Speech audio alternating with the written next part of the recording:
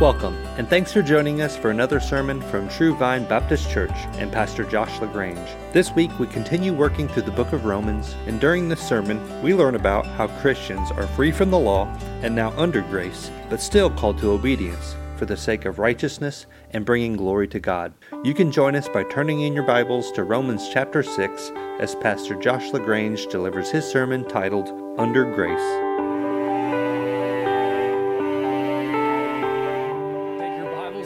To Romans chapter 6. Romans chapter 6, we're going to read verses 12 to 14 here in just a bit.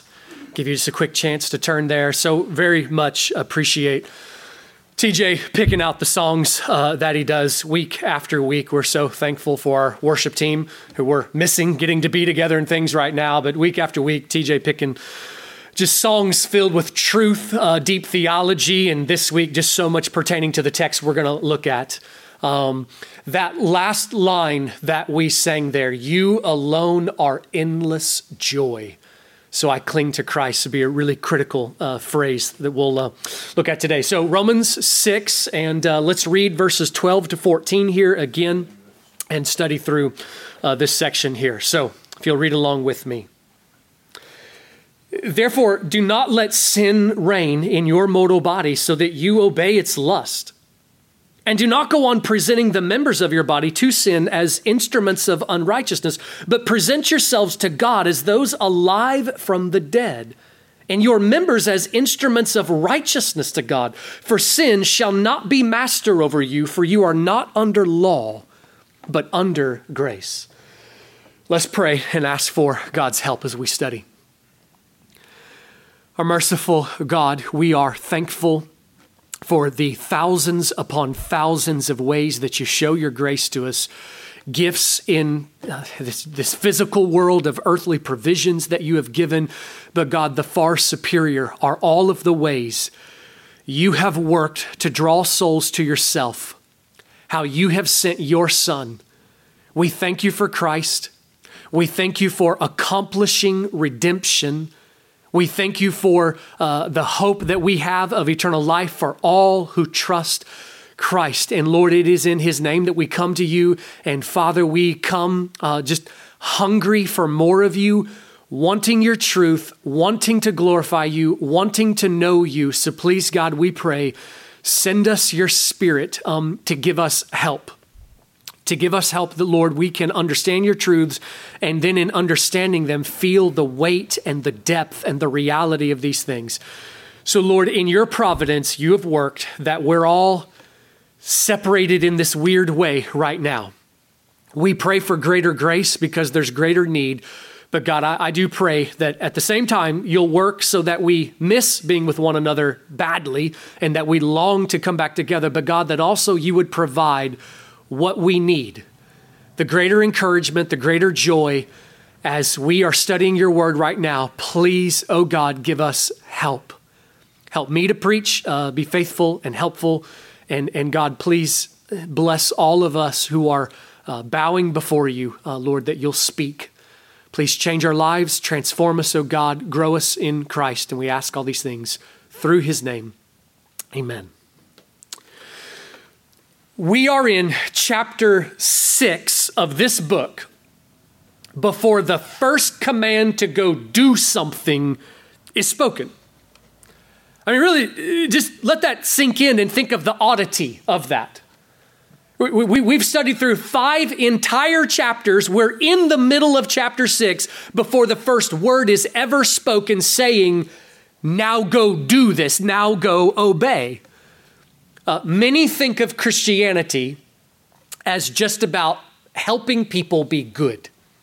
You know, helping people be moral, helping people be nice. And then if you're nice, you get to go to heaven. But actually, when you read the Bible for yourself, okay, If you have still not yet read through Scripture yourself, you will just find surprises constantly, just absolutely constantly, as you're looking at it, and constantly surprised by joy, constantly surprised by just beautiful truths that Scripture shows. You got to stop relying on just what other people tell you about the Word of God and look to it yourself. But one of the things you'll see is it's completely different than the popular religion of the day. In Scripture, and we've been seeing this very heavily in this book of Romans we've been studying, God shows that your very first order of business is not to go make yourself good. Your very first order of business is to come to God while you're not good and come be made right with Him. Your first order of business is to come to Him for Him to save your soul, for Him to grant you eternal life. I know that when we use language like that, people snicker. I get it that people mock when we use that language of God saving your soul. All I know to tell you is you're going to stand before Him on the day of judgment. This is what He spoke. The Word of God is given to us. This is what He says. Your first order of business is to come to God and be made right with Him. Your sin and my sin, and we do have it. Our heart is rebellious against Him. Our sin has cut us off from fellowship with God. And that is your greatest problem. You are cut off from fellowship with God. Unholy people cannot have fellowship with the holy God. You may not think that that matters. Most people do not, but that's like a leaf on a tree being told that he's going to be cut off from the tree and says, who cares? Well, you should care, because detached from life, you have no life. If you are not in fellowship with the living God, you do realize you're cut off from everything that flows from Him. Okay, every good gift that comes from Him, which just so happens to be every good thing in existence. There is no joy outside of being attached and connected to Him. And so if you are not connected, if you are not in fellowship, if you are not right with the living God, you cannot enter His kingdom of heaven. You cannot have the eternal life that He has prepared. I know we all realize that it's the popular belief of the day that, basically everybody's going to heaven, or anybody who's nice is all going to get it. But just look, again, looking at the words of Scripture, that's just not what we see. You remember that part where Jesus said that the way is narrow that leads to eternal life, and there are few who find it. The way is broad that leads to destruction, and there are many who find it. God looks down from heaven. Scripture shows, Romans 3, you can look at this, and says, here is what He sees, that according to the standards He set, not our standards, the standards He set, there's none righteous, not even one. There's none who does good. All have turned aside, and all have sinned and fall short of the glory of God. So here's the problem. You are not holy, and neither am I. And this is the problem. Your great problem is not finances, viruses, or you need to make better decisions. Your great problem is that apart from Christ, you are separated from the living God. It's the problem of the relationship that you have with your Creator, the one who determines your eternity. But God has made a way. God offers a way for us to come and be made right with Him. There is a grace that is available, and the way that He's done that is through His Son. Jesus, in the work of the cross, dying to take the justice that we deserve for our sins, has made a way possible to be pardoned, and that is your first order of business. God declares all who come to Him through the door that He made, okay? So you're outside, there is fellowship with God, there is rightness with God, there is this grace that's available, but there's a door, and He says, there's the door. All who come and enter the door will be made right with God. But you do got to understand, He has a door. You can't like come around to the side, try to climb a wall, and then complain against God or anybody who says, here's the door. No, this is what God says. We must come to him in the way that he says, which is through Christ. We come and we trust in Christ. We're made right with God by a repentant, that's a turning from rebellion, trusting in Christ. That is the first order of business. And it is critical that we see this. I know I'm making a lot of emphasis. If you've been with us through our study of Romans, all of this is review. Always rejoice in the fact that there are lost folks who are hearing the gospel through these things. But what we have been seeing in the book of Romans is this point being made very critically. 5 chapters, 5 very deep chapters of studying, here's how God saves souls. And it's only then, it's after this, that the holiness discussion happens. And do you see that that's reversed from the way that popular religion of the world thinks of it? Okay? So the popular religion of the world is, I get heaven because I'm a good guy. I think I'm a good person. I'll go do good deeds, and this will make me fit from heaven. Scripture shows you absolutely are not capable of being good enough because we have sin inside of us. So first comes being made right with God, and then comes holiness. So there's a really big point here, and it's part of the point specifically of the 3 verses we're studying here. It's critical we get the order. First this, then this, okay? There are entire sections of the Bible that are written to say it's a really big deal that you understand the order. Because it's possible you hear this and just be like, well, what does it matter? If all that matters is God wants me to be good, then what's it matter? There are entire sections of the Bible, like the first 4 chapters of Galatians, which will say, if an angel from heaven comes and tells you and mixes up the order, let that angel be damned.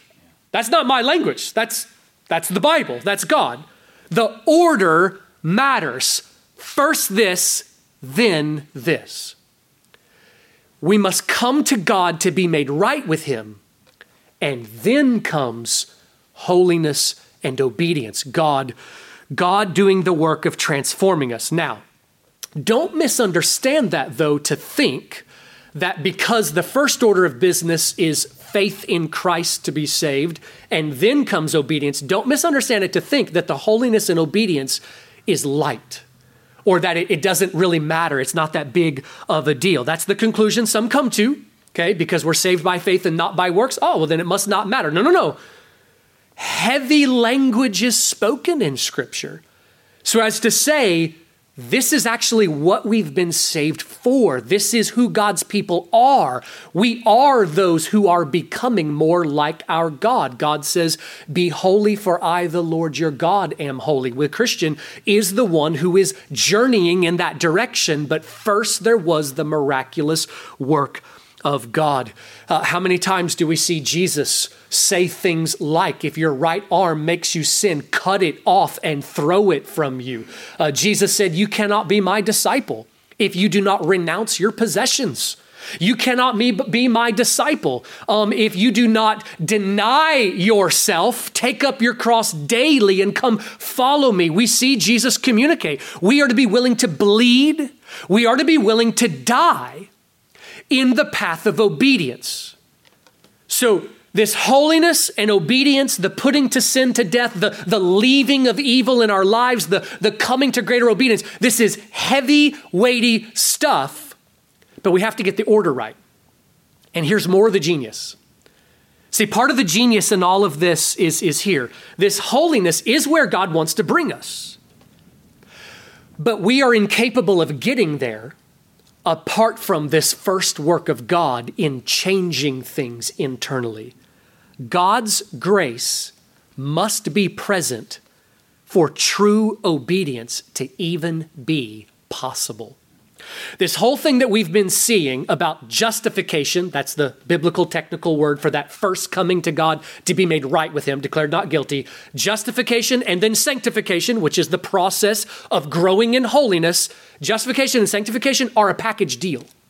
You don't get one without the other. The only way to holiness is to first come and have a work done in our hearts. So, Chapter 6 of Romans comes only after, I know this is deep stuff, after 1, 2, 3, 4, 5. Chapter 6 comes after 5 chapters of here is how God has saved our soul for you who are in Christ. If not, this is your greatest need still. Turn to him. But chapter 6 is explaining to us why the justified Christian, the one who is in Christ, why we cannot and must not live in ongoing willful sin.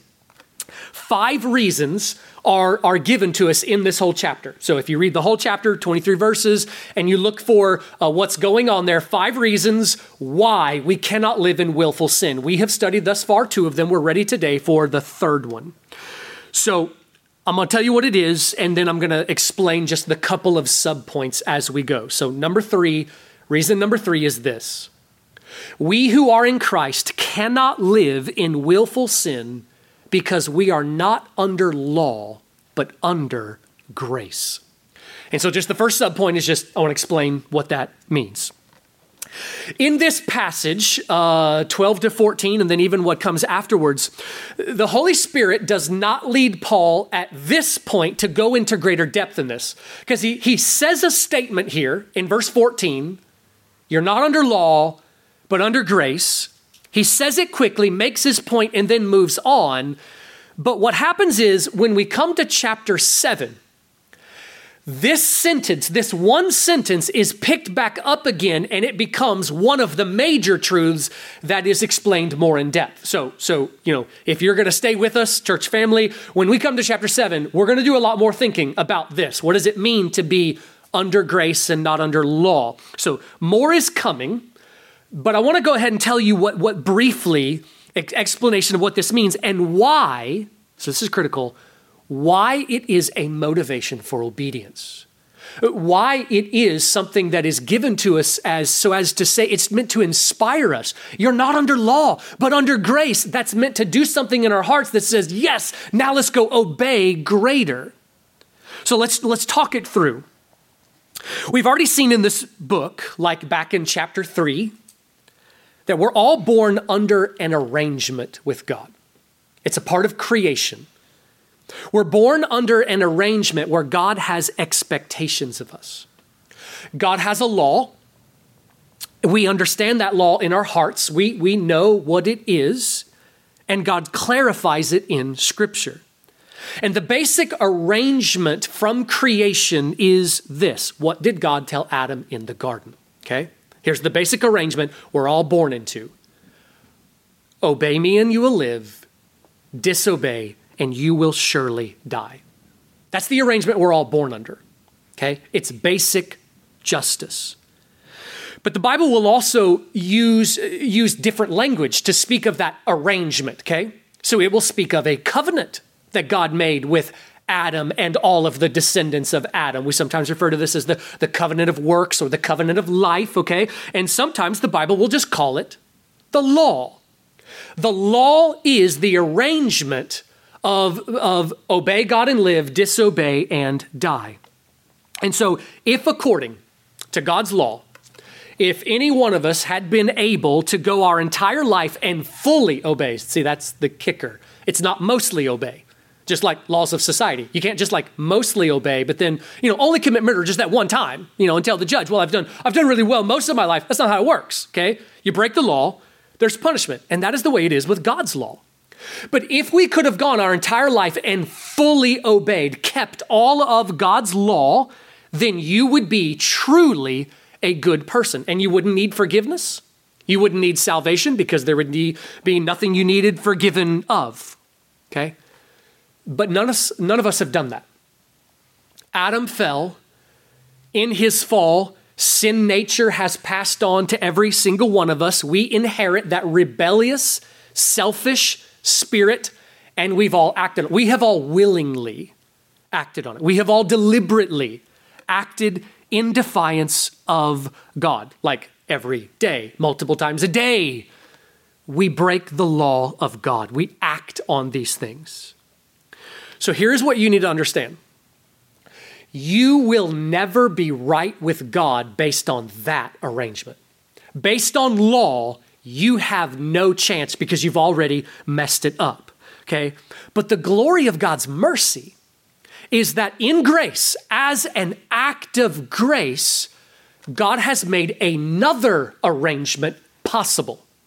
There is another arrangement you can come into. You're not automatically into it. You're not born into it. You can't bring your baby into it. Every soul must come into this arrangement themselves through the door God has made. It's the arrangement of grace. But it is critical we get this. There are only two possibilities here: law or grace. That's it. There's no option C where I do whatever the junk I want and just make it up as I go. That doesn't exist, okay? Even though that's what everybody wants to try, okay? There are two arrangements: law and grace. We're born into law. Grace is available to us by faith. And so we just see this. We see this here. So now understanding some of those things as we look at it here, flip over, if you will, then to chapter 7 for a moment. Chapter 7, and I want to read you just to kind of briefly see what's going on here in this section. So those two arrangements that I just described, law and grace, are critical for you to understand what happens in chapter 7. I want to read just 3 verses to you here to understand what is being said by the fact we're not under law but under grace. So start in verse 4, Romans 7, verse 4. So it says, "Therefore, my brethren, you also," so speaking to you Christians, okay? If you've not turned to Christ, this is not yet you, but you Christians, you also were made to die to the law through the body of Christ. So you remember in chapter 6, we've already learned, okay, that when you turn to Christ, you are counted as though you died with Christ to sin. Well, here's another thing you died to. You died to the arrangement of the law so that you might be joined to another, to him who was raised from the dead, in order, watch this, in order that we might bear fruit to God. Okay, so read obedience, holiness, bearing fruit of serving him. Verse 5, "For while we were in the flesh," so that's us before we turn to Christ. That's us apart from Christ. That's us under the law. "While we were in the flesh, the sinful passions, which were aroused by the law, were at work in the members of our body to bear fruit for death. But now we have been released from the law, having died to that by which we were bound, so that we serve in newness of the Spirit and not in oldness of the letter." So here's what we see. For you, Christian, looking back to that time before you came to Christ, when you were under the law, when you were separated from Christ, when you were in the flesh, all of those phrases mean the same thing, and the Bible will use all those phrases. Under the law, when the new birth had not taken place yet, you were only operating in your strength. Left to yourself, here's where we truly are. Where we truly are is this: we have a rebellious heart, and actually the law of God makes us want to disobey it. Actually, hearing about a law makes us want to rebel against that law. I mean, I know people talk all the time about how good my heart is. Let's be honest, okay? Let's be honest. I've heard some say in the midst of all this quarantine, I love staying at home, but when the government told me that I was supposed to stay home, that made me want to go out, okay? What is that? That is the rebellious nature inside of us, okay? All of us, apart from Christ, under the law, we are verse 5. Verse 5 is rebellion lives inside of us, okay? And when a rebellious heart meets an authority figure who points the finger and tells us something to do, everything inside of us wants to break it just because we were told what to do. That's us under the law. I mean, just think about it. Rebellion is considered cool by the world, okay? It's glorified in movies, okay? Musicians, rock stars embody this. If you're just going to sum up what is the whole bad boy image, what is it all? Rebel. Okay, that is at the heart. It's just thought of as so cool. Apart from Christ, though, this is where we are. And by the way, Christian, when the conversion takes place, when the new birth takes place, it's not like all that just up and disappears, okay? And more will be talked about that in chapter 7, that we still struggle with that rebellion, but a new desire has been brought inside of us. But this is where we are apart from Christ. But then a drastic change takes place when we leave law and come into grace. Look at verse 6 again of chapter 7, okay? Look what it says, but now. Now, by the way, all the time when the Bible is using that language, it's all the time talking about conversion. All the time talking about the passing from death to life. So here is where we were under law in the flesh, but now in this new, now what has happened? Read it again. Released from the law, having died to that by which we were bound, so that's the law, so that we serve in newness of the Spirit of God, and not in oldness of the letter. What is the drastic change that takes place? When we were under the law, whatever obedience we did give was given with a wrong kind of heart. It was given out of either a prideful, pharisaical, I want to try to look good in front of people, or just out of guilt, or just out of sheer drudgering obligation, just out of sheer, I have to do this kind of thing. But now something has happened. Before we turned to Christ, we thought of God's law as oppressive. We thought of God's law as a nuisance. We thought of God's law as robbing us from gladness. And so I just ask you this morning, whenever you think of God's instructions in the Word, is that how you think of it? Do you think of God's word as oppressive? Do you think of his commandments as something that is robbing you of gladness? Okay, because the reality is it's not. God's law is good. He is good. He has the right to demand obedience. He's the living sovereign ruler. But that's not how we think whenever we're in the flesh and under the law. But everything changes at conversion. The new birth, the awakening. We begin to think in new ways.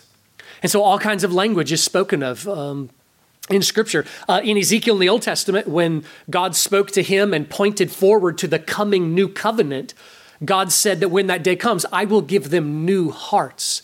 I'll remove the heart of stone and I'll put within them a heart of flesh that's soft and responsive to God. God said, I will write my law on their hearts, meaning everything changes going from sheer rebellion to now a new desire is introduced, that there's a new kind of desire to honor God. We look at the world differently. We look at God's law differently.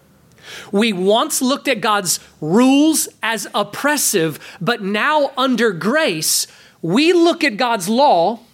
Well, if you want to know the next place to read in your Bible reading, Psalm 119, longest chapter in the whole Bible, the whole thing is about, oh, how I love the law of God. The heart that is changed by God looks at the commandments differently. Now, one just little clarifying point here. When we talk about the difference between being under law and under grace, in Christ we're under grace, but don't think there are no laws, like there are no rules. No, there are rules. There are commandments. It's the law of Christ. What has changed is the fact that we're no longer obligated to try to keep the law in order to be right with God. Under grace, we get the grace of forgiveness and salvation, and then we are to obey God with a new heart for new reasons. We obey in newness of the Spirit. There is something that has set us free in that. So now come back to chapter 6 and think about this. Being under grace is drastically different than being under law. So the Christian must not live in ongoing willful patterns of sin. Why? Right? Well, we started off in Romans 6 by seeing because we have died with Christ to sin. And then the second point was because I am alive in union with him and he is helping enable me to live in a obedient kind of way. But here's the third one, because you have been brought out from law and put under grace. You have been saved out of a former way of life and you have been brought to a new way of life. There is a gracious place you now live. Grace abounds. Grace overflows, and there is something very freeing about that. That's part of the whole point. Freedom. Part of the whole point is the glory of what it is to know I am loved by God, not based on my performance. That's freeing. That is glorious. To truly understand where we came from, that I was condemned because I could not keep the law of God. And that is not wrong of God. That's not cruel. That is just. But now to be in a position that I am loved by God, we are accepted by God, grace flows to us. And even when we mess up, because we do, I am confident that there's never going to come a point that God says, that was it. That was the last grace, the last one. No more that's going to come. Every time grace is new, grace abounds, and that is freeing. It's freeing to us. I mean, partly to just one way of seeing this is, how does the Christian not go insane? And what I mean is, the world thinks of sin as just no big deal, As we read the Word of God, we come to just be shocked by how the passion with which God hates sin, the disgusting ways that it is explained, and God shows that he despises it and hates it. It is repulsive to him. He hates sin with a passion you have never felt towards anything. And the more we study the Bible, the more we come to be disgusted by sin ourselves. And yet here we are, sinners. So how does the Christian not go insane? If God absolutely hates sin and yet we continue to fall to it, then how do we keep our sanity? How is it that we still can continue? It's the freedom of knowing that we are under grace. We are loved by God. We are accepted by God. His love is so fierce and so faithful. He's not going to kick you out of his family. He is not going to remove your salvation. He has determined to rejoice over you. So by golly, one way or the other, he is going to rejoice over you. He has determined to delight in you. So one way or the other, he is going to finish his work. He is going to finish his work so fully that we will be presented on the last day holy and blameless. He's going to do his work. We live in a place of grace. So willful sin, Christian, that's just not who you are anymore. That's your old you. That's your former self. That's your old identity. You have a new identity now in Christ. That's just not who you are anymore. And so now we look at this and we think of the rest of the point here. Look back to chapter 14 there. Sin shall not be master over you, for you are not under law, but under grace. And now consider the rest of what that passage says. So that's the big reason. All that was said before that is part of that application. So where it says there, do not let sin reign in your life, reign over your mortal body. Do not obey its lust. And then all of verse 13, as it talks about not presenting ourselves, all of this is the reason, is the application for the reasons that comes out of this. You're not under law, you're under grace. So now consider the rest of what it says here. I want to finish out our time by just looking at the rest of these instructions that we see here that flow out of this. We considered last Sunday, don't let sin reign. Now consider the part where it says, do not obey its lust and do not present your bodies to sin. This is the second part here. In the book of James, it explains to us that all of our sinful actions come from a deeper root. They come from the lusts that live within us. We are bent Sin, do not think of sin simply as actions, simply as moments that we break the law of God. Sin is that, but sin is a power, a force, a poison, a sickness that lives inside of us. And we have all kinds of lust that live inside of us. A lust is a good desire that has gone rogue. We got to understand that desires in and of themselves are not evil. See, sometimes we can get to thinking about our sin and just think, my problem is that I desire things. If I could just stop desiring things, then I would be okay. That's actually inaccurate. That's not what the Bible teaches. God created desires in us for our good. God created desires to serve us. So in the same kind of way, it's something that the Bible teaches that helps us explain the world, to kind of quote C.S. Lewis there, that evil is not in its own original thing. Evil is always a parasite, meaning every sinful action is always a distortion of something good that God made. The same goes with our desires. God created desires for good. The basic desire to eat, is not an evil thing. That was designed by God, created by God, for our good, for our health, and for our joy. The basic desire for sex is not evil. God created. Now, we got to be really careful at these places that we not take that and use it as excuse for sin. We got to hear the rest of what this says. The fall has brought this scenario where the good creation of God has been marred, distorted, corrupted. What was straight has been made crooked. So the Bible uses all kinds of language for that. What was good has now been made crooked. And the same goes for desires.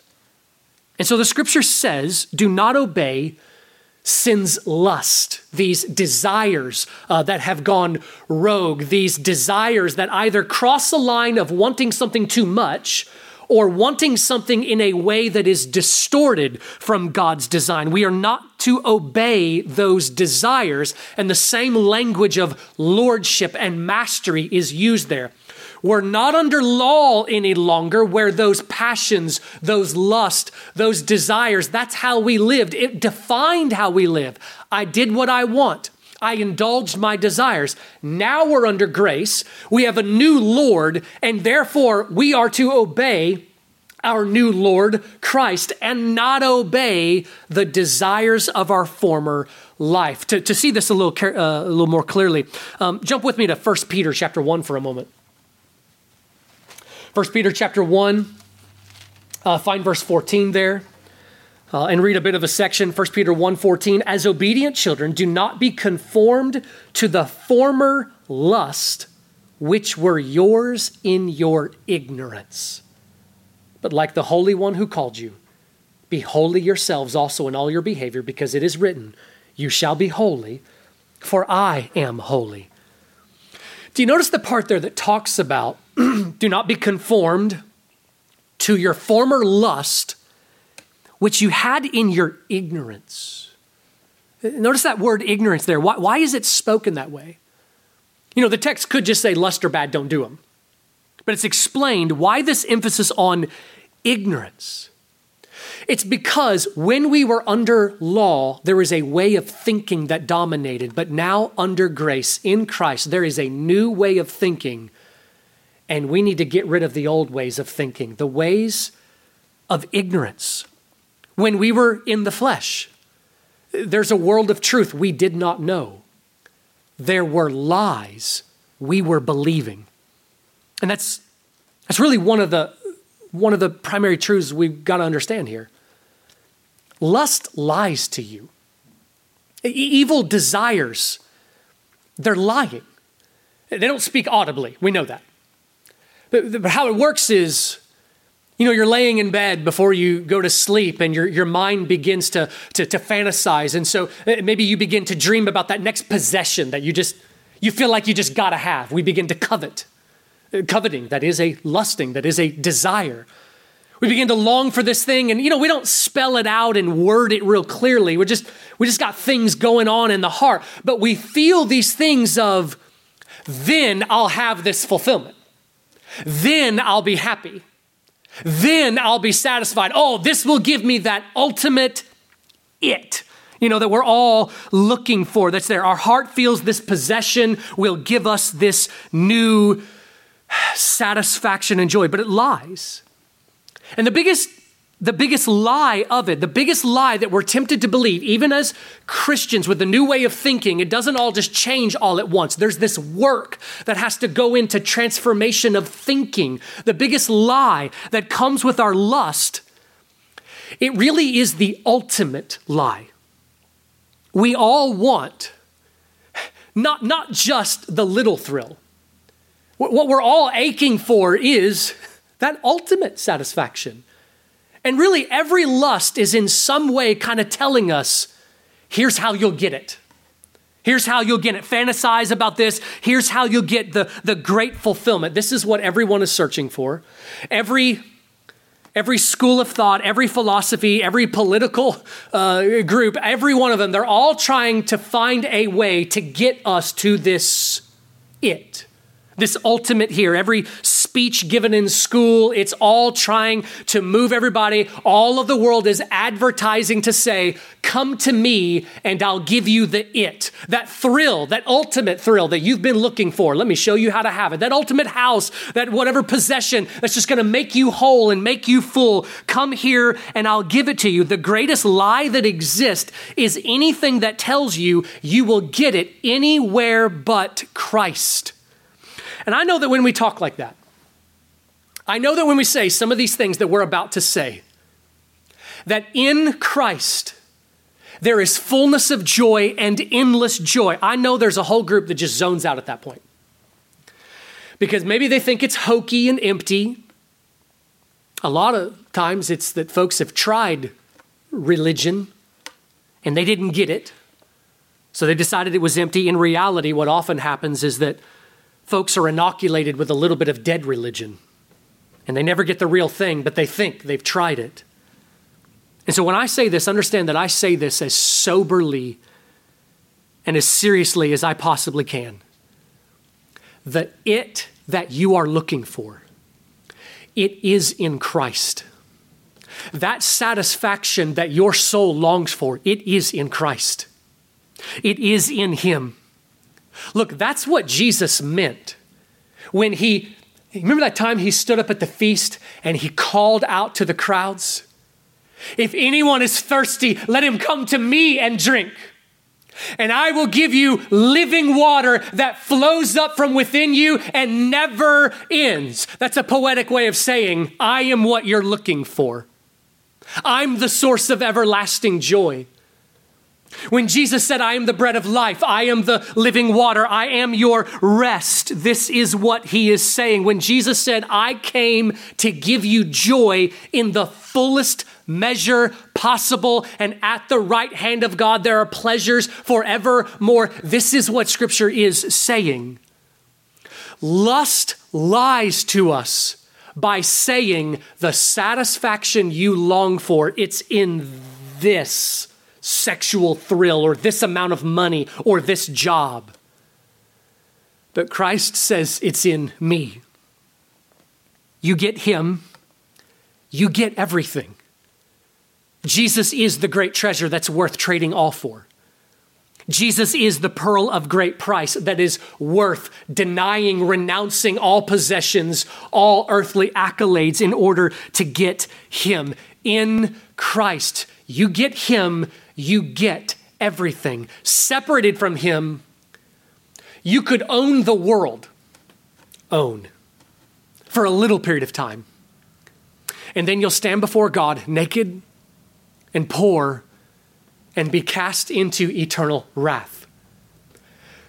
The North Korean believer in the labor camp who is tortured daily, but who has the inheritance to come, has infinitely more riches than name your rich guy on the planet right now.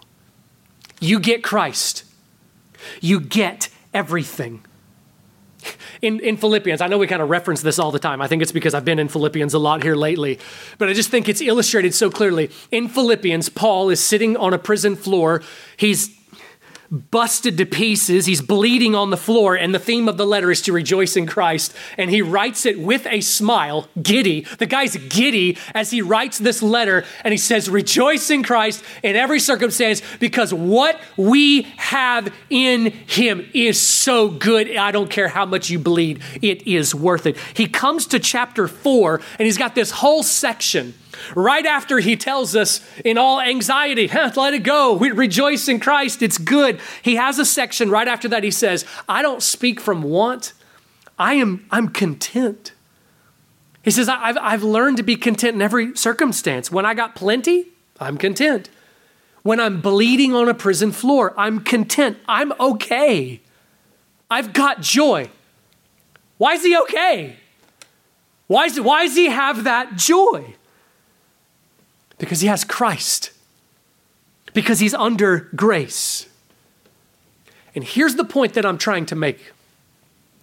How do you beat lust? How do we beat sin?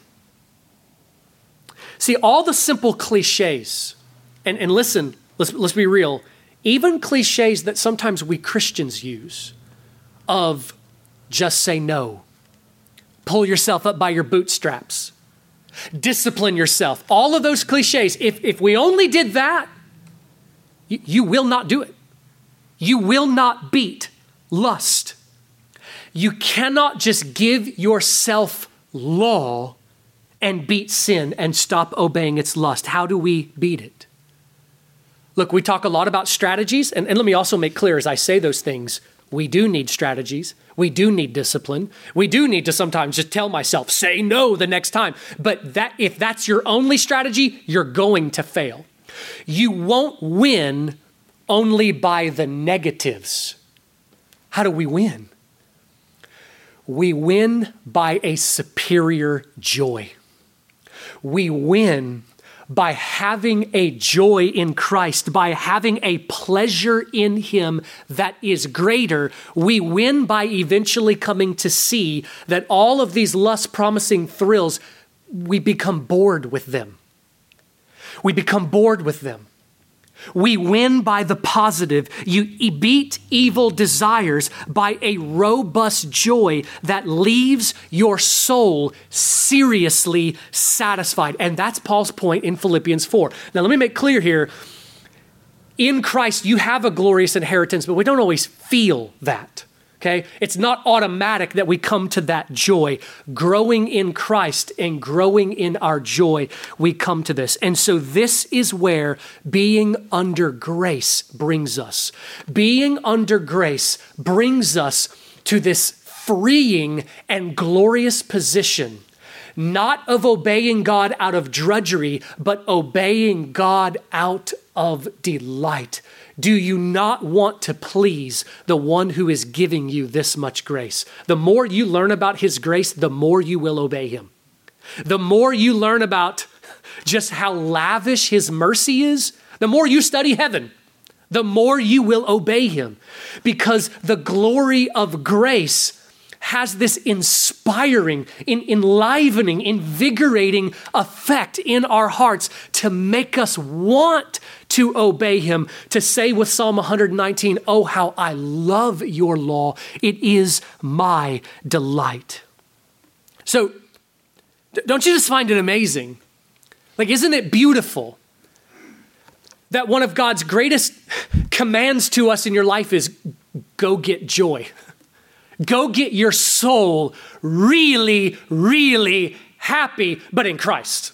Okay, so many people take that whole thing. God's big thing is he wants me to be happy, so I'll go to my sin. You're missing the whole boat. You fell off the dock into the water. The whole point is go to Christ. Get your soul really, really happy in Christ. Christianity is not about learning how to be miserable and waiting for the end. Christianity is go get your soul glad in Christ. And as we do this, we will beat sin more and more. We need the negatives. We do need conviction. We do need guilt. We do need our conscience at work. We do need to discipline ourselves, and we need strategies. We need to put in the negative effects and guardrails in our lives. But don't you dare just approach all of this like that. That's legalism. That's self-righteous Pharisees. see the glory of what we are under. We are under God's grace. So what's the application, Christian? Well, he gives a lot of things. Don't let sin reign. Don't obey its lust. Don't present the members of your body to sin any longer. But here's another big application. Go glory in Christ.